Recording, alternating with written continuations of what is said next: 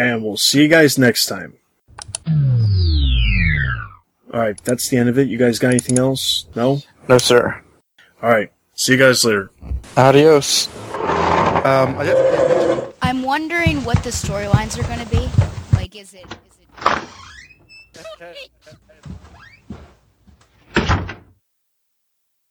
Psst. John, let's go.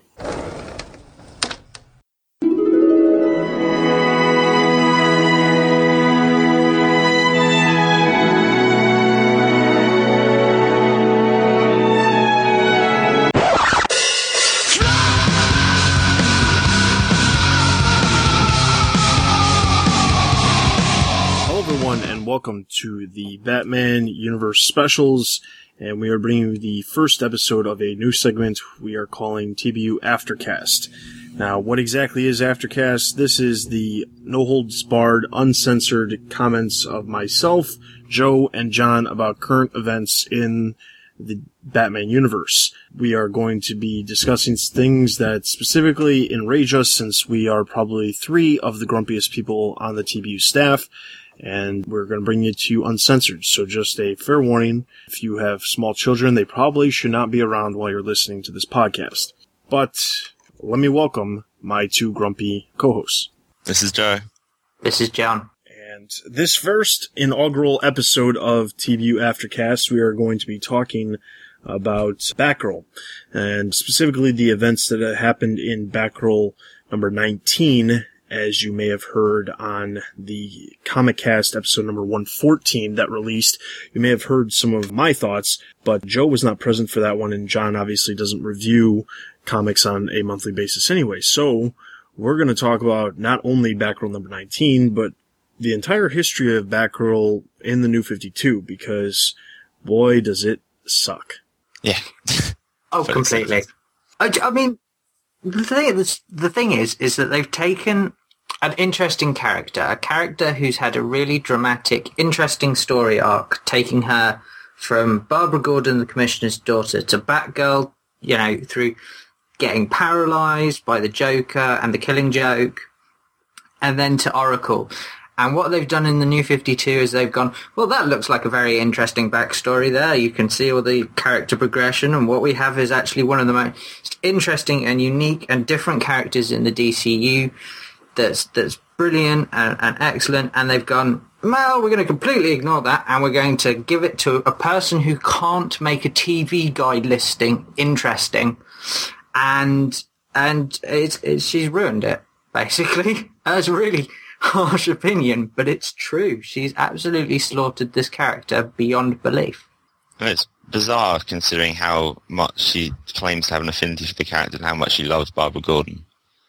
And yet we continually find her writing her bad. And I mean, you know, like you've mentioned that we seem to be a minority, unless it's just there's another more vocal crowd out there, the people who do like her. I'm not sure. I understand that she does a lot for the LGBT community and the fact that she's a female writer. You know, people want to support that, which is fair enough. But I just, nothing that I've read from her I've enjoyed. Well, according to a website called Amplicate.com, they ran a poll that said, why do you hate Batgirl? And basically, there was some answers.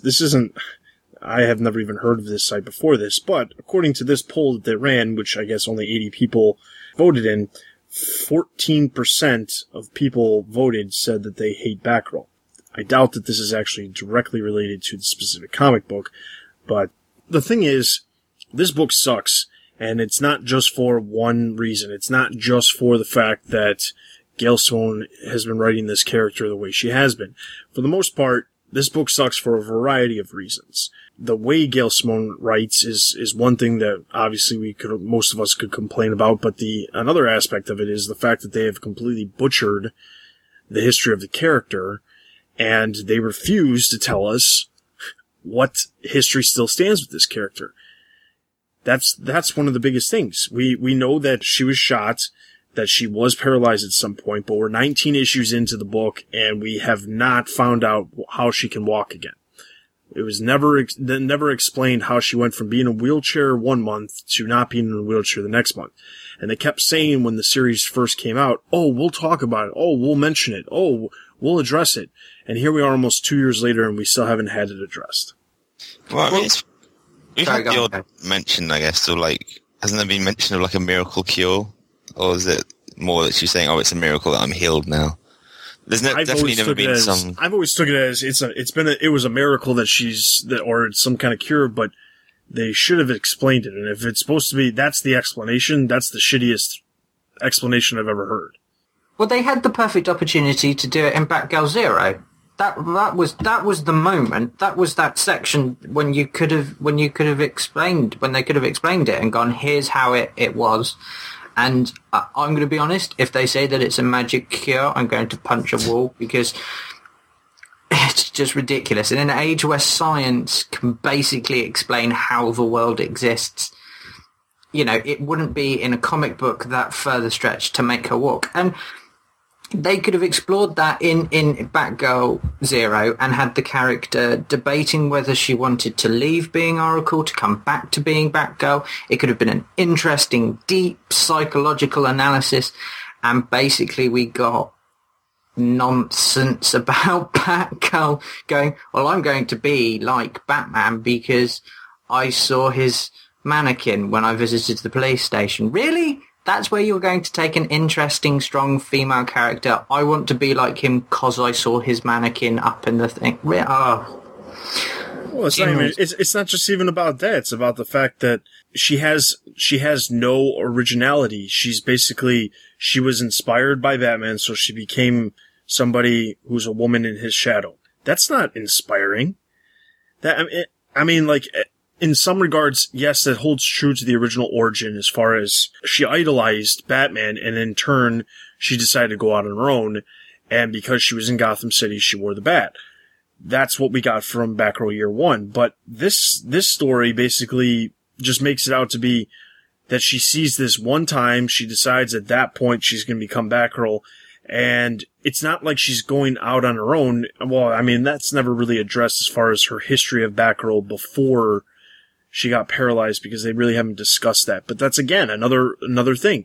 The fact that they're not talking about all these things that you would expect them to talk about to explain how things are 2 years in is bullshit. It depends. I mean, like, you could say that why she's out of the chair doesn't matter, and I can kind of see that angle because she's out of the chair, we have to deal with that. But I think you need, even if it is a throwaway line, as much as it would suck, it would be better just to have that line, and I still don't think we've got that, because like no one's sure, like, you know, if it was a miracle cure, if it was science or if it was magic, no one really knows. And if there was just a line saying like, oh yeah, you know, I went into surgery and they somehow, I mean, you'd need the explanation, because we don't know if she was Oracle, so we don't know if she just got shot, was paralyzed, and then, you know, went into surgery and then came back as Batgirl. We don't know if she actually quit before she got shot, which is, you know, that's an important thing. At the end of Birds of Prey volume, whatever it was, just before the New 52, she quit being Oracle. So, assuming that was tied into, I mean, that still doesn't really make any sense, because that timeline's sort of not related to New 52, but if that was Gail Simone winding her down as Oracle so that she could become Batgirl, then that needs to be addressed as well, I think, to say that's definitively what it is. Oh, no, I don't think anybody can go... if somebody came up to me and goes, well, it doesn't really matter whether she was in the chair or not, I will punch that person in the face and scream, it does.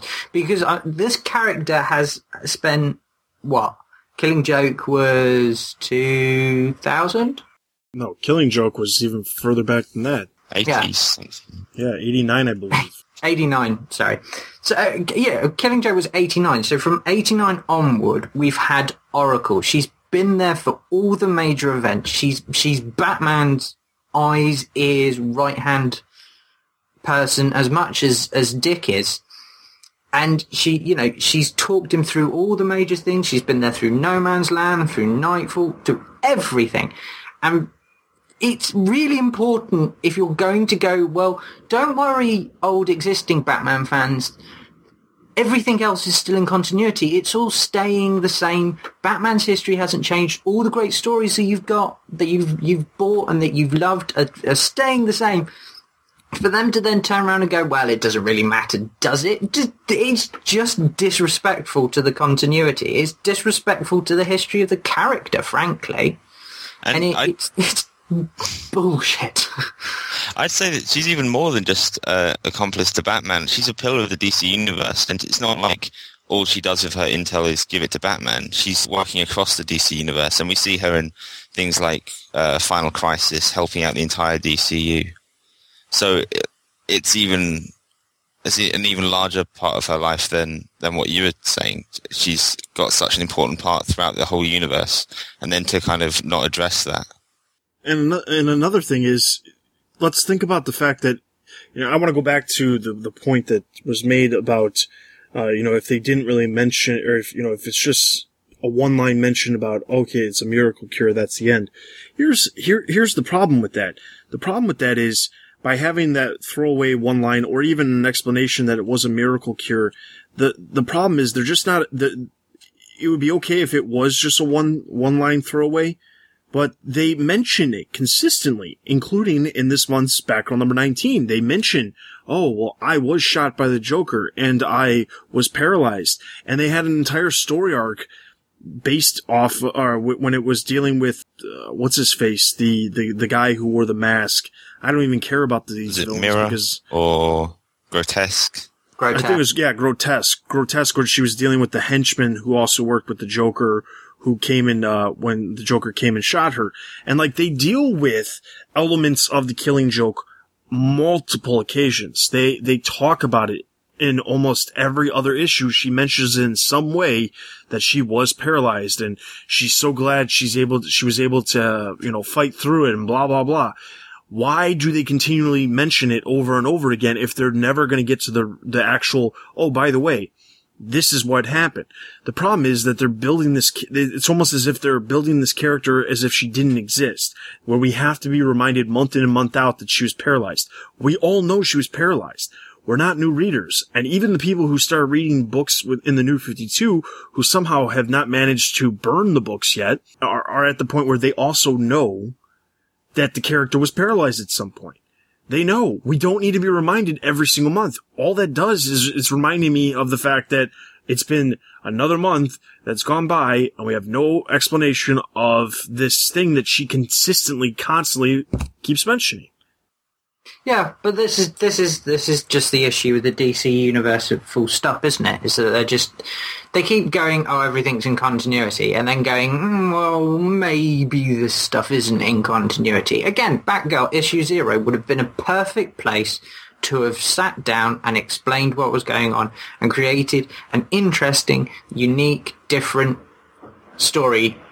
And you could have told it in those space of pages where she goes, she has a science up that, they come and say, well, we think we can make you walk. Do you want to walk? You can walk. And then she spends the whole issue sort of debating it. And you can flash back and look at her origins and how she came to be and doing all that. And she thinks about all those designs. And then she makes a decision at the end of it. And that would be an absolutely brilliant issue. I would buy that. I would tear up everything that I've said about Gail Simone.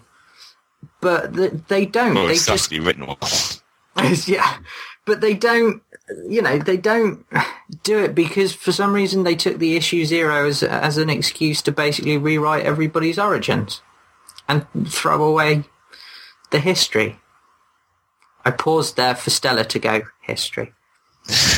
I will say that we can't blame Gail Simone for the fact that she's not in a wheelchair anymore, because that was DC's decision, and it's up to a wheelchair-bound character can't exist anymore in this universe, and I think that should have been addressed. I think Oracle should still have existed and there'd be another Batgirl, or there's not even really a need for a Batgirl, but if they wanted to add another Batgirl. It goes back to, this isn't just Gail Simone.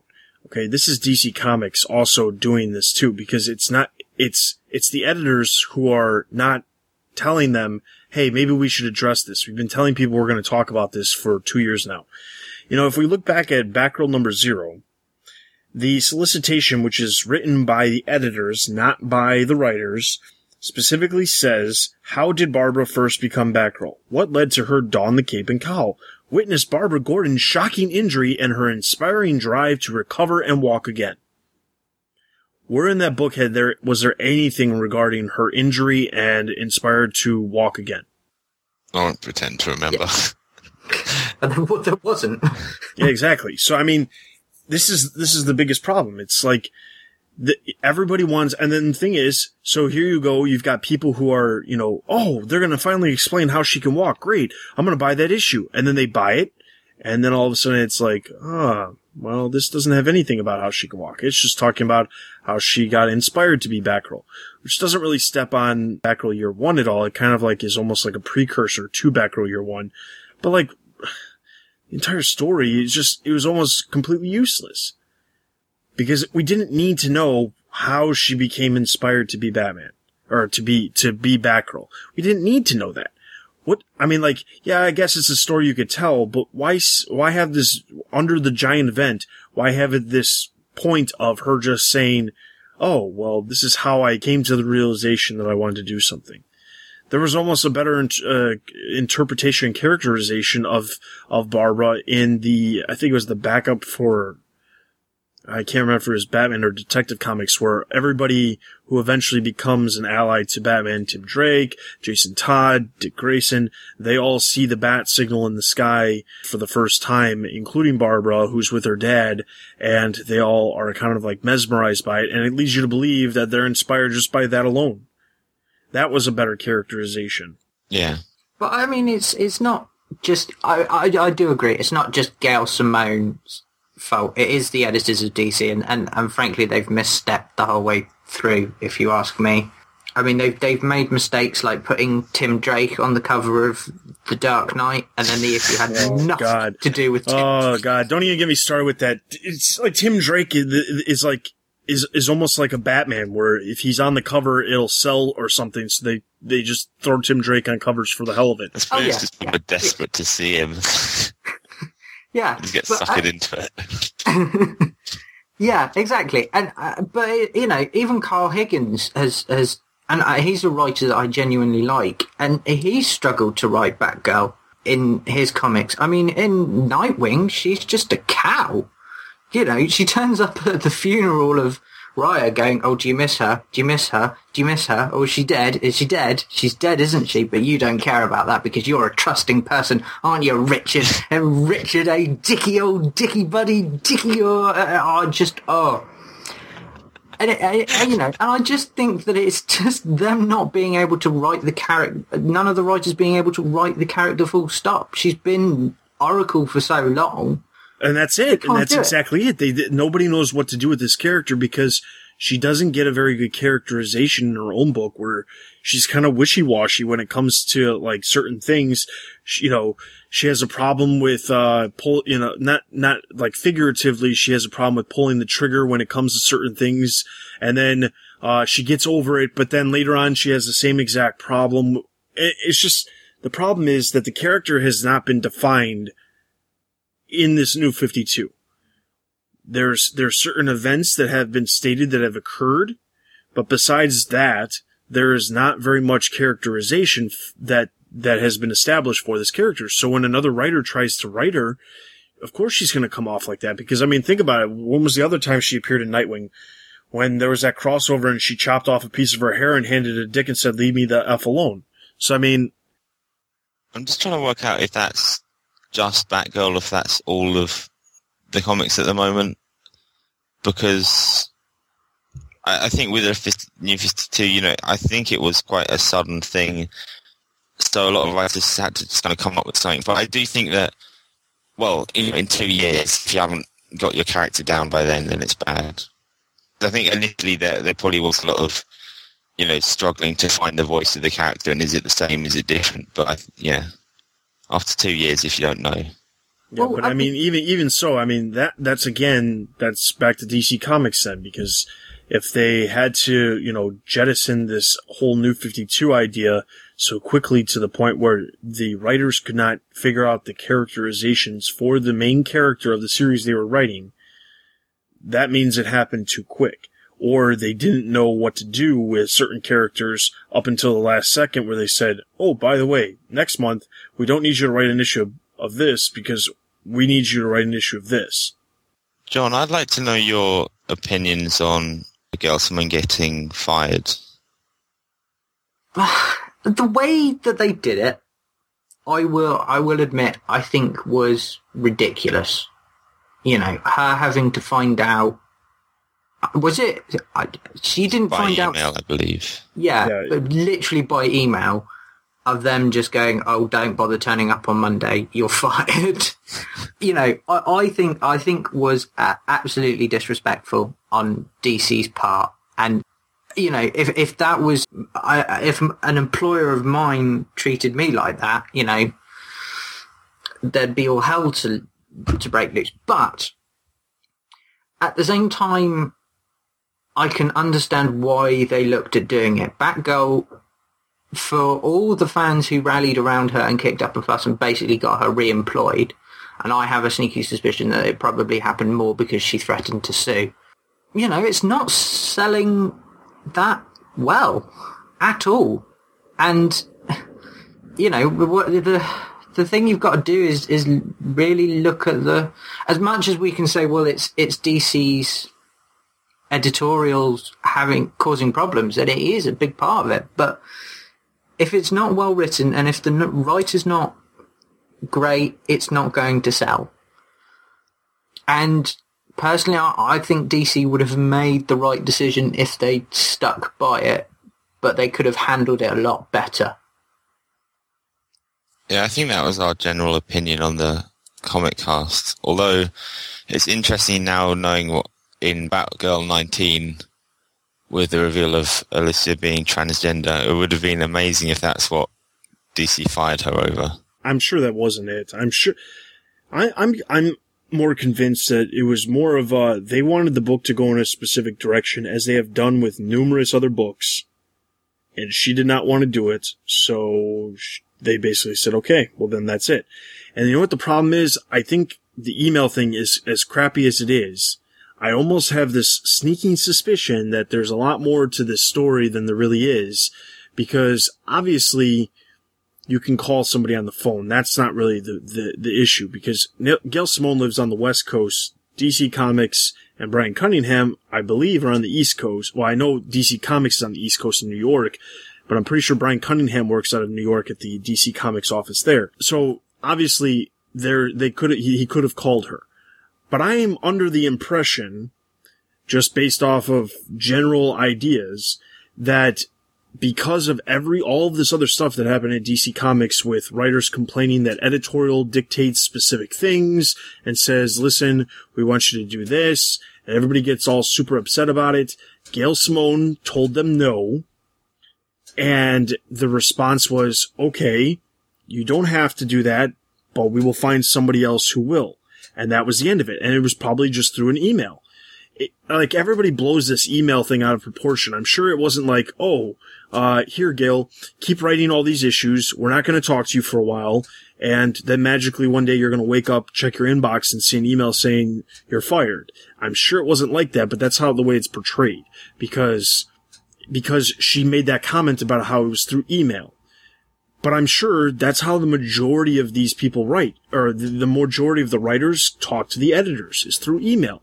They probably rarely actually talk to them on the phone because everybody's in different time zones, everybody has different schedules, everybody knows that writers don't have specific hours that they sit there and they write their books and have to report to DC. These are individual contractors who are just contracted by DC to do work. So why wouldn't they be communicating through email? Why would somebody be calling them and saying, hey, I know you're probably doing something besides concentrating on writing this book right now, but I need to tell you you're off the book. I mean, so that's the first thing. I just want to say that. The second thing is, I really think that I don't know what they wanted her to do that she said no and disagreed to do, and that's why they got rid of her. The better question is, what in their minds convinced them to say, okay, we're going to put her back on the book. And if it was such a horrible thing for Gail Simone to get fired over email like she made a big deal about, why did she go back to them? That's the better question that nobody wants to ask. Why did she go back to the company that she made a big deal was so horrible and fired her through an email? If that's so disrespectful and it was so horrible, why did she go back to them? I'm sure they didn't give her a raise because her books aren't selling any more issues. So it doesn't make any sense. Yeah, it's weird to think about. And I mean, depends. She might, I mean, as much as I don't like Gail Simone's take on Batgirl, she might still just be that, you know, her number one fan and want to write her, and she'd take the book back just because it's Batgirl and Barbara Gordon. So, you know, I don't know Gail Simone. I don't. Yo, I want to know what Batgirl she's actually the biggest fan of, because she's not doing this character. She's not making this character some amazing character that everybody is also going to be a fan of. So I don't understand that.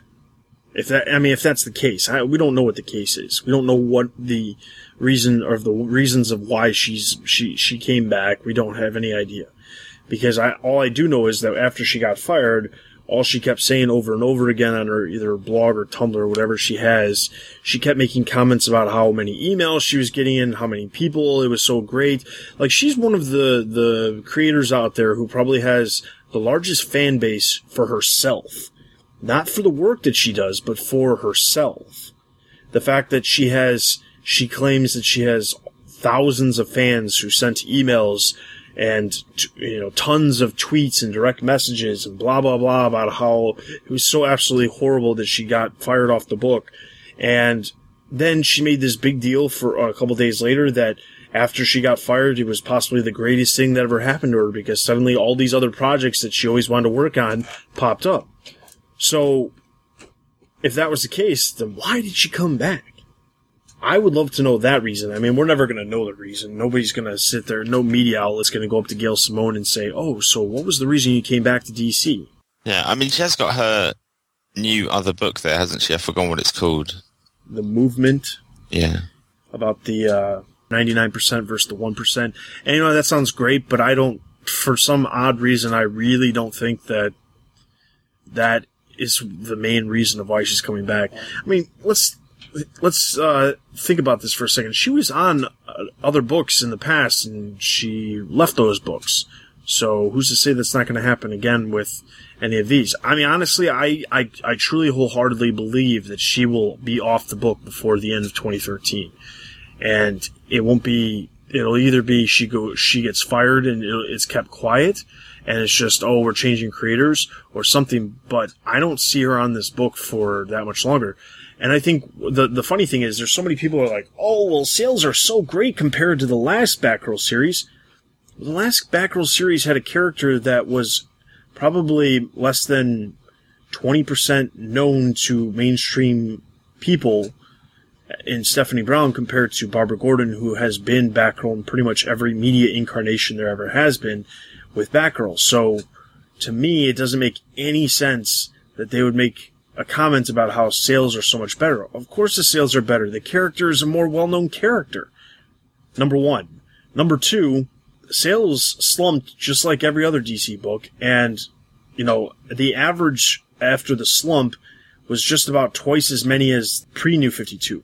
But what a lot of people could take in consideration when they're reviewing these numbers is the fact that all comics in general jumped in sales after the New 52. Everything is selling more than it was before the New 52. There wasn't 120,000 copies of Batman selling every single month before the New 52. And Detective Comics isn't that far off of Batman. I mean, it's not 120, but I mean, like, there's been times where Detective Comics is still in the top 10, and it's selling all those books, and Detective Comics which was where Scott Snyder was not selling that many issues either. So yeah, so it's not just because of like certain writers. I mean, Gail Simone does attract a certain audience. She's got a core fan base who will follow her through anything, and that's good, I guess. You know, like if she's got fans who want to support her, that's fine. But I mean, it's not the argument of, oh, it's selling much better, like you were saying, is it's partly because of those people. The people who are saying that are the ones who are going to buy the book regardless of what it is or how good it is. And like you said, the New 52 did boost sales dramatically. So even with Scott Snyder, people will say, oh, well, yeah, but Scott Snyder's an amazing writer, that's why his book's selling so well. But you go to before the New 52 and Detective Comics, and it wasn't selling nearly as well. Yeah, and there was... I'm not going to name the website that I found this specific article on, but there was an article that's talking about DC must hate selling comic books because they fired Gail Simone, and they compare the sales numbers for Batgirl. And realistically, when you look at the sales numbers, realistically, they're not that great. Yes, Batgirl is, in the top 50 comics. Okay, whoop-de-doo. It's in the top 50 comics. There's a lot of other books that are in the top 50 comics that are crap, so that doesn't make a difference. The sales numbers is what really makes a difference. I hate when people use sales rankings as their basis for opinion. Well, this is the 38th best-selling book of the month, so this should be, there's only 38 other books that are coming out per month that are better than it in sales. Well, that's stupid because who's buying 40 comics a month to make that make sense? So that's a stupid thing to go by. If you go by actual unit sales, it started off with the first issue at 81,000 issues. It progressively dropped and dropped and dropped until about issue 8, where it was at 43,000, which was almost half of the first issue. Then with issue 9, it jumped up to 58, but let's remember issue 9 was Night of Owls. Issue 10 dropped back down to 47, and then went 45, 43, so it all went back down to right about 43. Then Zero Issue comes, jumps back up to 50. Issue number 13 comes. Guess what? That was an issue that had the, Death of the Family. Yeah, Death of the Family tie-in because it was the prelude to Death of the Family. And then sales went up for November and December, and then they went back, they started to slump back down. So, to me, the justification of, oh, this book is selling great because it's selling 40,000. DC's not looking at this and saying, oh, the book's selling great. They're looking at this and saying, why does this book continue to go down in numbers? It's also, admittedly, this might be a small portion, but using the numbers, so much can affect the sale of an issue of a comic. I mean, like, you could put an Alex Ross cover on it and people would buy it because they collect Alex Ross stuff. Like, you could slap a banner on it saying Death of the Family, people will buy it because they want to buy into the tie-in. There's so much that can affect that one issue that it's irrelevant. And like you're saying, they go down each month. So you can't take it as like each issue, I guess, is what I'm trying to say. You have to look at it, the scope of it, and it's just diminishing returns with this. So they have to say, they're probably trying to nip it in the bud and say, right, before it goes beyond a ridiculous amount, while we still got the amount of readers we have, try and get a better team on it, and maybe that'll get more attention. The other thing that is interesting is if you compare Batgirl to Batwoman, which is critically successful series, which deals with some magical elements. Wonder Woman was playing a part in the last chunk of the story arc that was happening. Batwoman's a female character. The only difference between Batwoman and Batgirl is the age, sexuality, and the fact that there's a male writer and there's a pair of male writers on Batwoman. So why is Batwoman selling about half as many issues as Batgirl? Well, it's probably because of the name, because for last month, Batwoman sold 31,000 while Batgirl had 51,000.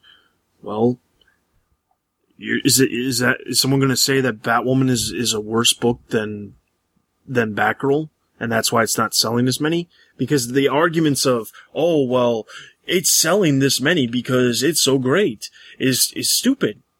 And I want to smack the people in the face who are saying that, because it doesn't make any sense. You're telling me that Batwoman is a bad book because it only sells that many issues?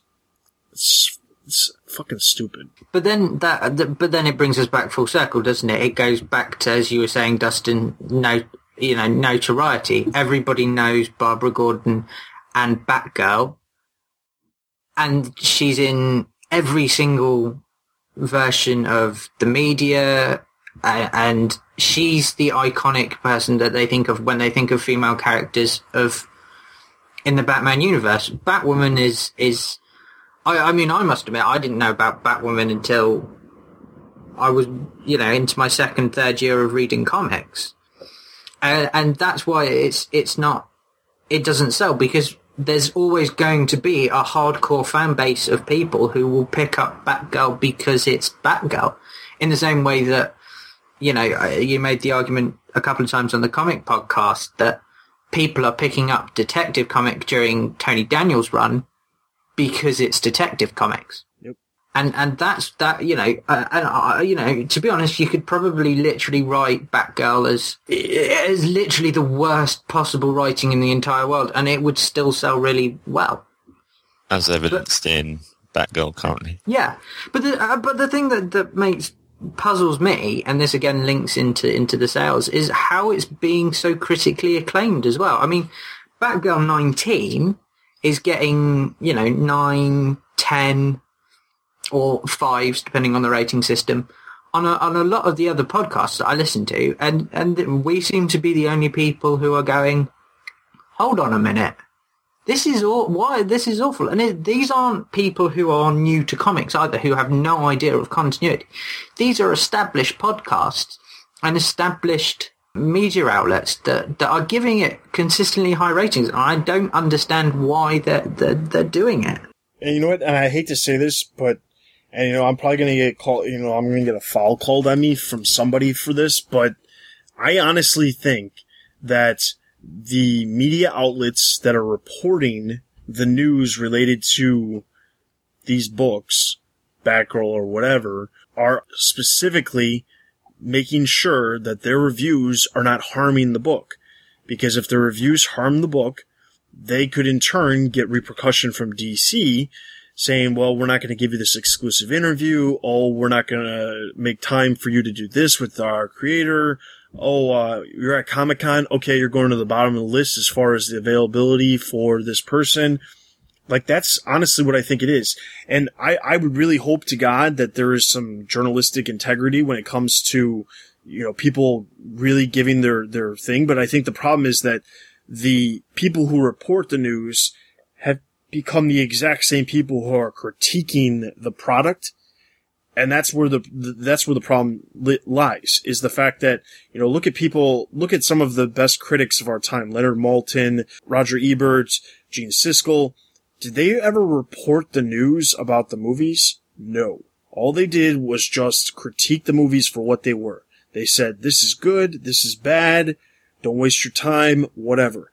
They got paid because their opinions mattered.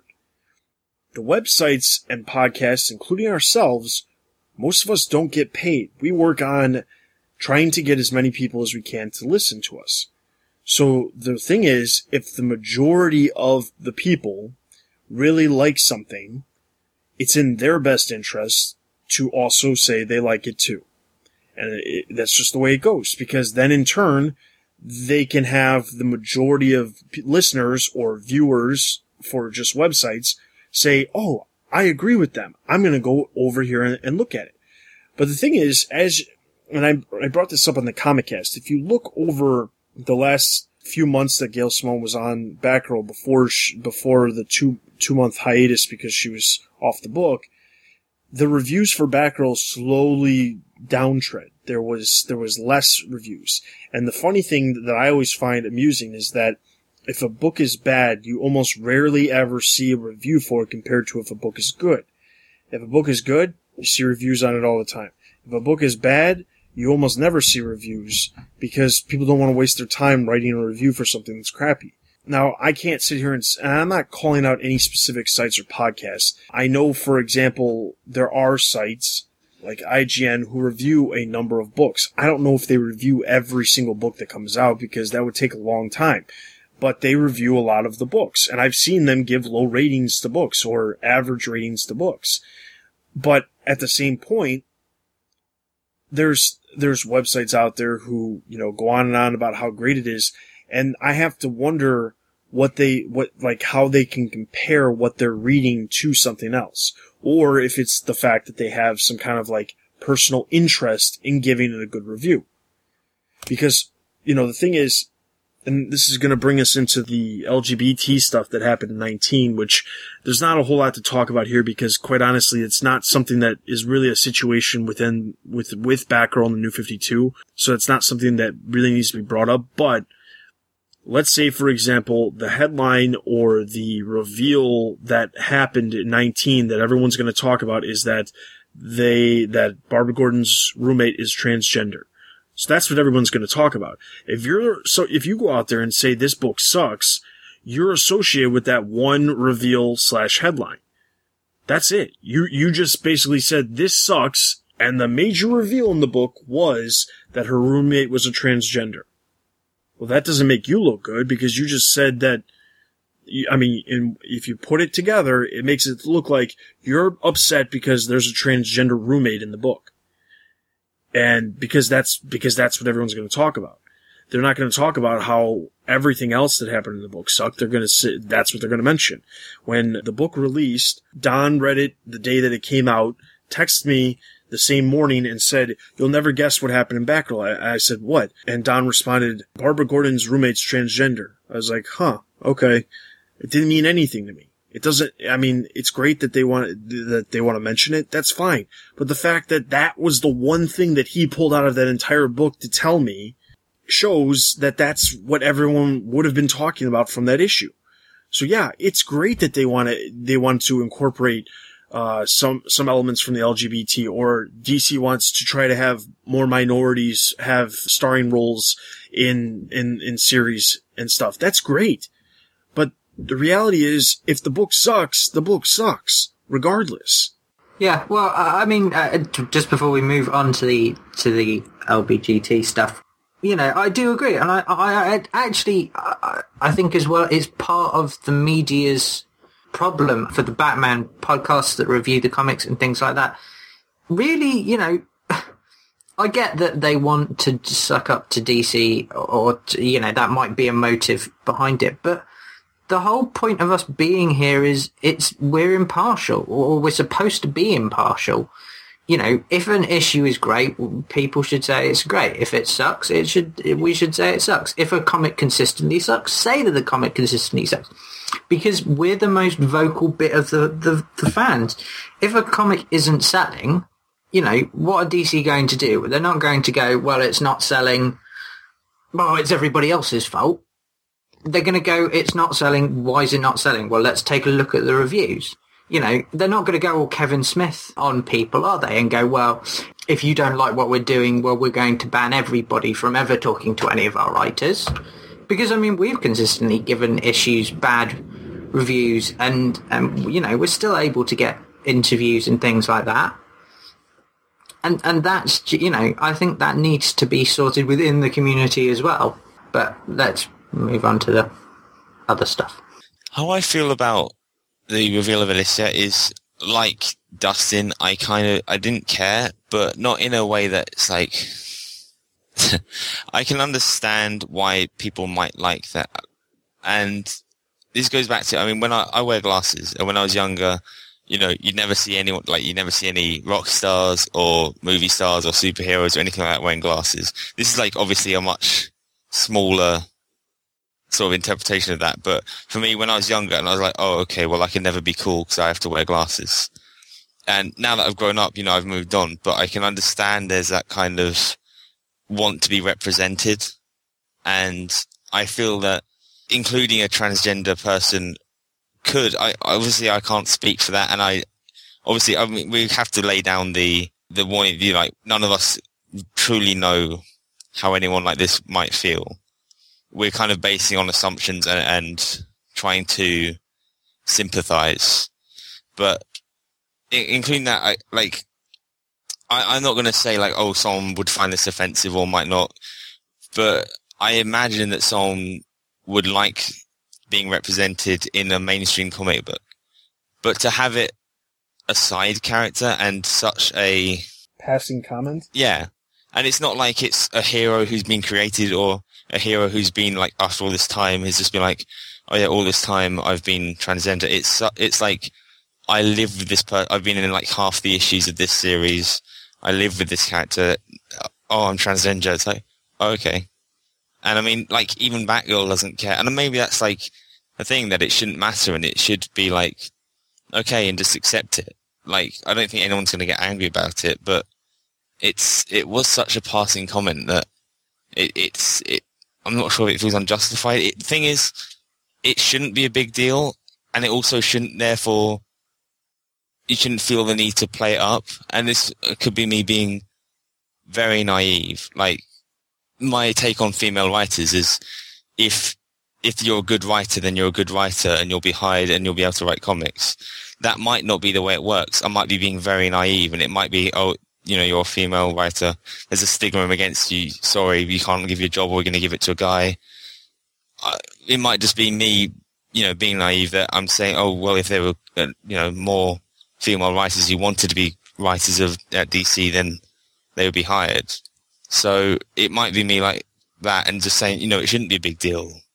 Just like there shouldn't be a need for token characters because it shouldn't be such it shouldn't be like, oh, look, we've got a black Batman, Batwing.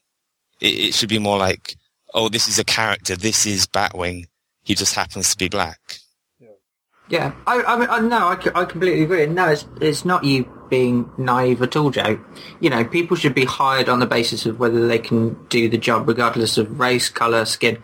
You know, in a perfect world, gay people wouldn't even have to come out. They'd just, you know, turn up with their boyfriend or girlfriend or whatever, and everything would carry on as normal. I mean, you don't come out that you're straight, do you? You don't sit your parents down and go, Mum, Dad, I like women. And I know this is a bit of a shock, but, you know, and that would be, you know, that in an ideal world, it would move on. And I kind of being slightly, you know, descending, I actually think this was quite a good way of doing it. Now, obviously, you know, like you guys, I can't really talk from any kind of experience, but the fact that it was sort of done in an offhand manner, I mean, granted, the situation was wrong because Barbara Gordon had just basically told her that she was Batgirl, and it was so far out of left field, it was ridiculous. But the fact that it was just a passing comment, and it was just, you know, a moment of them sort of going, you know, sharing something. And Barbara's reaction as well, I thought was brilliant, which was just, I don't really care, which is, one of my friends came out as gay, and that was literally what I texted him and just went, I don't care. And, you know, and I think that was a good way of doing it. And I think in the current climate as well, it's a very brave thing to do because over here in Britain, you know, the whole thing about gay marriage is going on. And I know in America, it's really kicking off there. So I think it's a brave thing to do. But, you know, I would have liked them to have done it maybe not just after Barbara Gordon had announced that she was Batgirl to her roommate.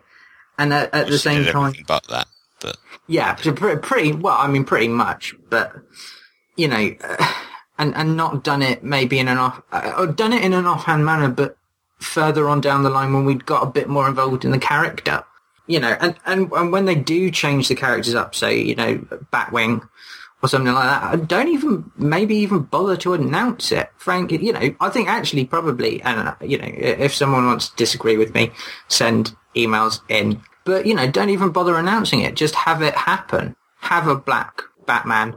Or have a gay Green Lantern. Don't even make a song and dance about it. Just go, oh, he's gay. Well, the thing, I do want to say that when it was announced that Batwing was going to be in the books, they never really made a point to say he was going to be black. So that's a little off. The thing was, it was the odd part about it was the fact that they had to have that character linked to Africa in order to be.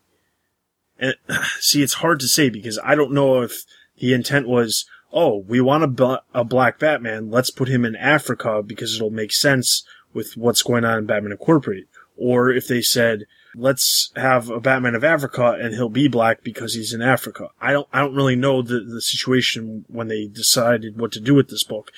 But in my mind, they didn't really make a big deal about the fact that he was black. They did make a big deal that he was from Africa over and over and over again. And going back to your comment before about, well, your comment you just said about, Green Lantern when, the Green Lantern from Earth 2, they had to announce that he was gay. And to me, it just comes out again as we're trying to get publicity. We're trying to make sure that everyone knows that this is the case so that people who normally don't read these books will go pick up the books because of no other reason than we're telling them that this character's gay. And I think that's a stupid reason. It really doesn't do anything for the actual community, because it's basically like you're playing the community for fools by saying, "Oh, we're going to blast out this press release. This character's gay. Come buy our books because we want more sales." I'd be wary of saying that, to be honest. I'm not. I'd like you said in the comic cast, I would like people from that community to email in. And I know you were saying like, if you want to stay anonymous, obviously you can, but like that in a way, again, is like, I know everyone was trying to cover their backs on that podcast. And here, I think when we're being uncensored, we can be a bit less like that. Obviously, you don't have to be anonymous because you shouldn't feel the need to anonymize yourself. But that's not a comment on you. Everyone is wary, treading on eggshells with this because you don't want to say the wrong thing. I hope I haven't offended anyone with what I've been saying. I can only speak for myself. So I would love to get the opinions of people from the LGBT community. Yeah, we did mention that on one of the last comic podcast. And if you're listening to this, we'd love you to get back to us and we will read those comments on the comic cast. Yeah, but I know I do understand where you're coming from, Joe, and that there is sort of, to an extent, this sort of, you have to publicize it to normalize it. But I still think that, and I still, I think that the best, way to handle it is to not make a song and dance about it. If you're making a song and dance and pointing it out and going, "Oh, look over there, look at it, look at it, look at it," it makes it seem extraordinary. Yeah, it does. It does cheapen it, which is why I don't know whether the comment will stay in, but when my friend texted me and said, "Oh, I'm gay," and I replied, "I don't care," it's not because I'm being insensitive, although I don't. It's because he's my friend. I really don't care. He'll be my friend whether he was blue and basically ate people to have children. He'd still be my friend, and that's the way that it should be. It shouldn't be that you have to make a song and dance about it. It should be that, that it's this is a person, and why does their sexuality or hair color, or if they wear glasses, or what they put into what orifice matters. That's what my thinking is. And now, like you say, maybe I'm wrong. And again, email in and put me in my place if you disagree. But that's how I think they should react, is just have it happen. Look at Batwoman. Batwoman doesn't come out, or they didn't jump out and go, in the comic anyway, they've not done this whole thing of kind of going, "Oh, she's a lesbian." Well, admittedly, I think that's because it was already established before the New 52. Yeah, that's true. But the relationship in there is not gratuitous, and they don't play up the fact that she's a lesbian in there. I don't think. I think it's handled subtly and maturely. And I think, this kind of goes back to, like you were saying, in an ideal world, it wouldn't matter and you wouldn't need to address it. But and it would be character based. It would be, this is the person, this is what makes them the person, not this is an aspect of the person. Let's build something around the fact that someone is gay or a different gender or a different sexuality or a different race. Yeah, exactly. Sorry, go on. I was just saying, I think with Gail Simone, I think this is probably could be one of the reasons why she has such a fan base. I appreciate the I guess, bravery of putting this sort of content into comics. And it shouldn't, like I said, it shouldn't be a big deal. But the fact that it is and the fact that she's doing it, I do think is a good thing. And it's her writing that I have a problem with. It's nothing against her. It's nothing against what she puts in her comics. I don't believe she's a particularly good writer. I prefer to read someone else. If someone else is doing the same thing, I'd be more than happy to read it. I just don't feel that what she's writing is of a good standard. Same as I read recently, it was a Vertigo one-shot called Time Warp. It was like an anthology title, and she wrote a short story in there. And it was all about, it was an interesting story. It was quite about a candy shop guy who made these elaborate sweets that made you relive a memory in your life. And I won't spoil it, but it ended with a bit where two men, a man with a child, who I believe his wife had died, and another man, they were in the shop, and they left the shop falling in love together, which is, I found a bit bizarre, and I found that more than anything, like, sort of ham-fisted. I'm not sure if that's the word I'm looking for, but that was... Yeah, that's probably not the best way to say that. Yeah. Given the topic you're talking about. That was... I'm trying to find the right word, but it was like, oh, and then they fell in love. And it's like, okay.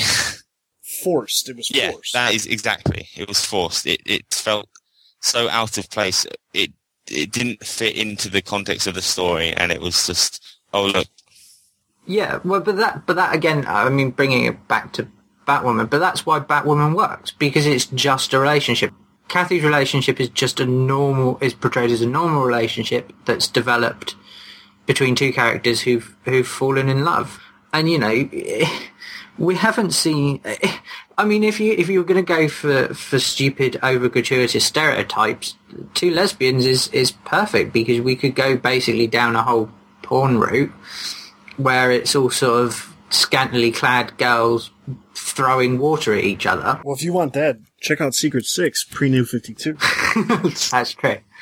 You know, but they haven't, and that's I think the best way to do it. And I don't think it should be portrayed as sort of having to make this big announcement or song and dance about it. But the other thing to think about, though, is just piggybacking off your comments about Batwoman.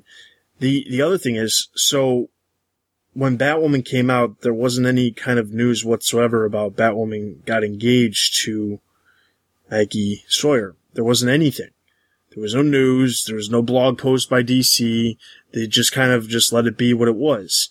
And people still talked about it, but it was not this news thing that they needed to do with, like they have done. I mean, and that's not to say they did this with Batgirl number 19, but it's just, they have done this multiple times. Yeah, there was the spoiler alert thing, you know, this just happened.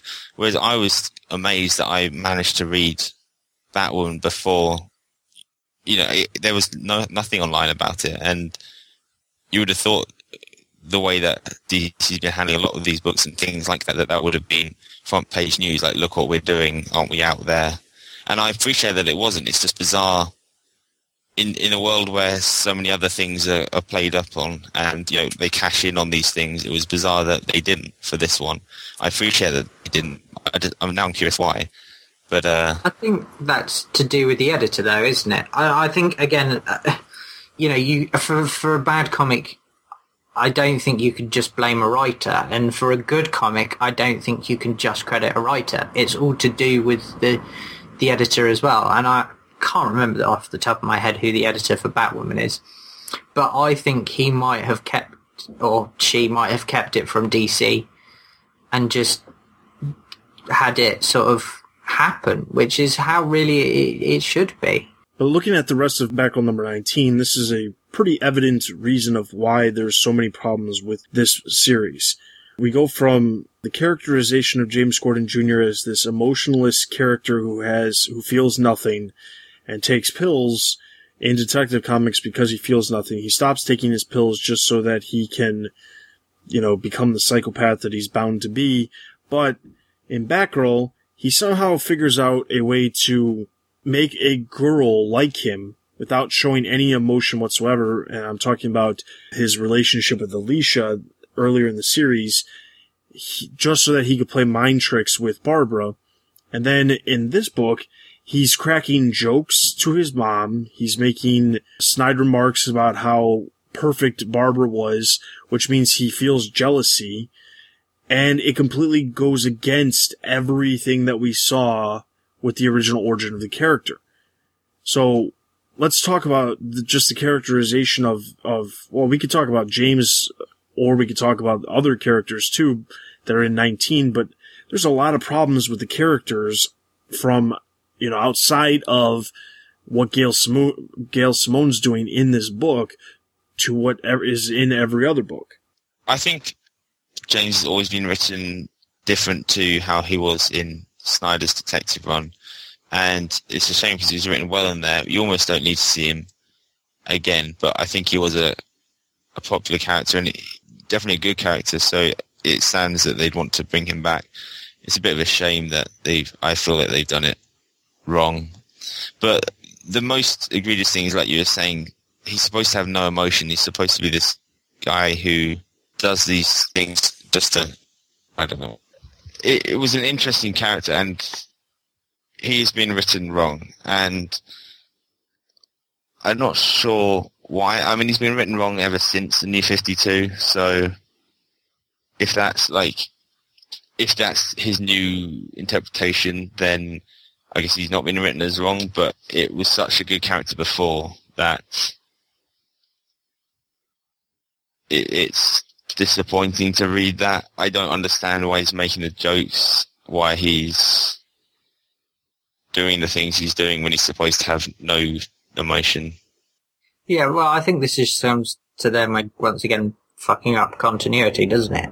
It's, I think the only reason that they've done it is they've got the basic premise down, which is James Gordon Jr. is sort of a psychopath and quite dark, and he's the black sheep of the family. But beyond that, they've got absolutely nothing else right about the character. And, I mean, I can only blame that on them not reading or paying attention to the continuity that they claim that they're following.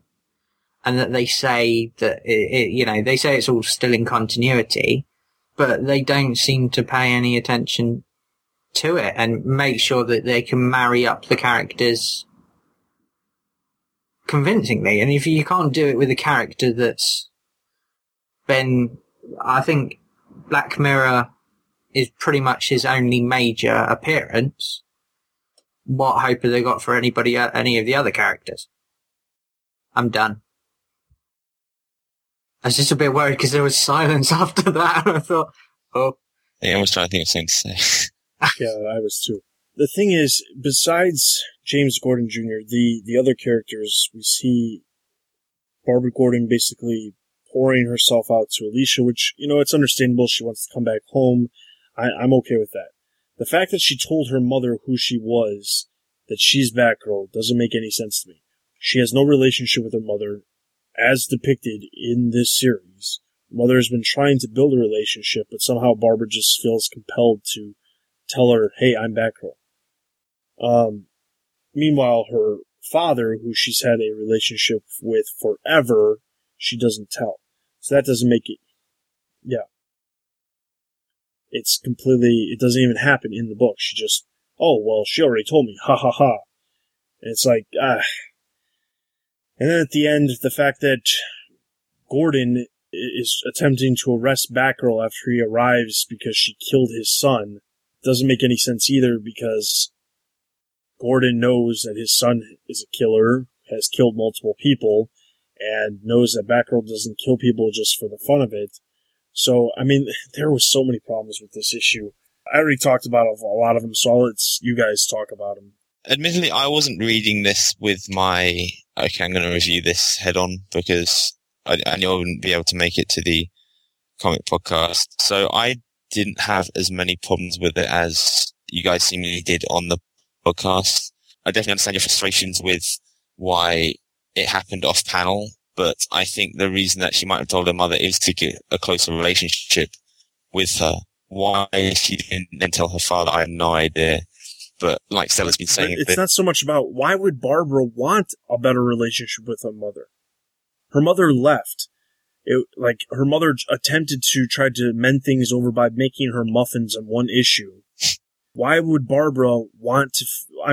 it's one thing if you want to forgive somebody for, leaving when you were a child, packing their bags and hitting the road for whatever reason. It doesn't matter what the reason. It's one thing to forgive that person. To reveal your biggest secret to the person that you have been mad and unforgiving towards for the last probably 10 years seems completely far-fetched. I guess it would have to tie into the fact that her and her mother were setting a trap for James. She would have to say, all right, Mum, I'm Batgirl. I'm going to be there in the shadows waiting for you. When he tries to attack you or whatever, I'll be there to, jump down and defend you. Yeah, I suppose. I just don't like it one way or the other. To be fair, though, it's not like they don't... When you look at this series, everybody seems to be spilling their innermost secrets after meeting someone for one issue or coming back, All of a sudden, we're basically telling everybody everything. So, yeah. It doesn't make any sense to me why she'd tell her mother. I'm with Dustin on this one. Whilst, if someone made me muffins, I'd probably forgive them a little bit. It's not enough for me to spill my innermost secrets to them. And why tell her? If she's not going to tell her dad, why tell her mother as well? And that just puts her in danger, which presumably is going to be the next storyline. Or the next big storyline that we'll get is, now somebody knows, captures her and tries to get secrets or something like that, and it'll be tedious and dull. I'm with you guys. It doesn't make any sense. I do understand Jim's reaction, because if no matter how bad he was, if seeing his son die would play a huge emotional impact on him. But like you were saying in the comic podcast, he saw everything happen. He saw him try and shoot his wife or ex-wife, and it's a shame that he doesn't know what Barbara is, because then it would make the story so much simpler. But it depends, if this is going to lead to that reveal or what's going on. I can understand why, he'd feel like reaction and be like, okay, you just murdered my son, I want to take you in. But the relationship he's shown to have with Batman in so many of the other comics, it's bizarre that he takes such offense to it. At least, at the very least, I don't think he'd shoot. But you'd expect, Bob to stay there and say, okay, here's what's going on, which again is out of character. But, it's, I did like your, play-by-play of that scene, just with James Gordon Jr. cracking his back against the rotten wood, and how unlikely it is that he is actually dead after that. But we'll have to wait and see. Yeah, I was going to say, also, Jim's been around for a long time in the DC universe. Surely he knows nobody ever stays dead anyway. He'll come back. The fact that his body's not even found. All right, I think that's pretty much all we've got as far as our complaints. I do want to try to end this on a simple little segment of how to make it better. So, without a lengthy explanation, I would like us all to give at least 2 ways to make Batgirl in the New 52, since that's our topic, better for the future. Fire Gal Simone. I had to get him. Sorry. That's not my point. I just thought I'd shout it before someone else did. I think one of the main things that needs to happen is an explanation, at least, of what mindset she's in. I'd like to have we're getting these constant narrations throughout of, what she's feeling at the time, but there's never anything that's been, I'm Barbara Gordon, I'm Batgirl because I do what I do because, this is, I'm doing this because this is a relationship I have with my father. I think that she needs to be fleshed out as a character, as Barbara Gordon, before we see her more as Batgirl. I think she needs to be with her father more to build up that relationship, see her interact more with the Bat family, and just, Fire Girl Simone. I think 2 things. First of all, explain how Barbara Gordon can walk, and explain what, for her at least, if not everybody else, is actually in continuity, so we can get an understanding of where the character is at, what's going on, and why it's happening. And linked to that, sit down and just work out what they want to do with the character, what the character is like, and just sort of define her. Because at the moment, I think the main problem is that Gail Simone and all the other writers don't really know how to write Barbara Gordon and what they want to do with her properly. And I think that's really what's dragging the comic down at the moment. I think it will pick up if they settle on a character and a characterization for her.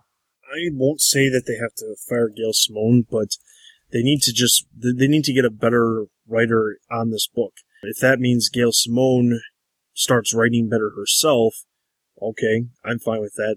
I don't really care who's on the book. I just want the stories to be better. I need the stories to make sense from issue to issue. Not, we're gonna go back on something that I, as the writer, wrote just a couple months ago. How just a couple months ago I was upset with my mother, but now suddenly I told her exactly what my biggest secret is. So they need to flesh that out. The other thing that they need to do is they really need to get the characterization of this character, like John said, so that other writers can write her and it's cohesive and not she's just this angsty girl who makes stupid comments from, the shadows. To me, nobody knows what to do with this character. She's appeared in Teen Titans, Nightwing, Batgirl, Batman and Robin, and Batgirl, and Batman. And every single one of those appearances, if you read through them, it's almost like it's a completely different character every single time. I think the time where she appeared in Batman was probably the least off base as far as the character, because she really didn't do a whole lot. She just did what she would normally do. She worked with the other team members and this, that, and the other. So they need to do that. And then the last thing I would say is they need to just get past setting up the history of the character and just work towards the future, because they consistently over and over again reference the past, leading us to want to know what happened in the past, but they're not telling us. So either they tell us or they don't. They need to stop talking about it. Spending as much time as they have about, I was able to walk, or I was able to walk, then I got shot, then I got healed, and now I'm Batgirl. Then 4 issues goes by, we introduce a new villain that happens to have a henchman that reminds her of the entire situation where she got shot again. Again, there's too much time that's being spent on this to get no payoff. So either give us the payoff that you've been building since the beginning, or stop mentioning it every other issue, because it's just annoying. So that's everything we've got for this topic. I assume we will most likely be able to find a topic probably once a month, so be checking out the Batman Universe specials for future episodes. There's no set time of when we will record these. It's just really based off of current events that are happening. So be sure to check out the website for all the latest news related to movies, merchandise, TV, video games, general news, and the comics. Check out all of the other podcasts that we have to offer, and email us at podcast@thebatmanuniverse.net if you have any questions, comments, or concerns, or a topic that you would like to discuss as well. We can always take those into consideration as well. So that's everything for this episode. This is Dustin. This is Joe. And this is John. You've been listening to the Batman Universe specials, the TBU After Cast. We'll see you guys next time. I really am this grumpy in real life as well. And so are they. Something's got to give now. Let the body hit the floor. Let the body hit the floor.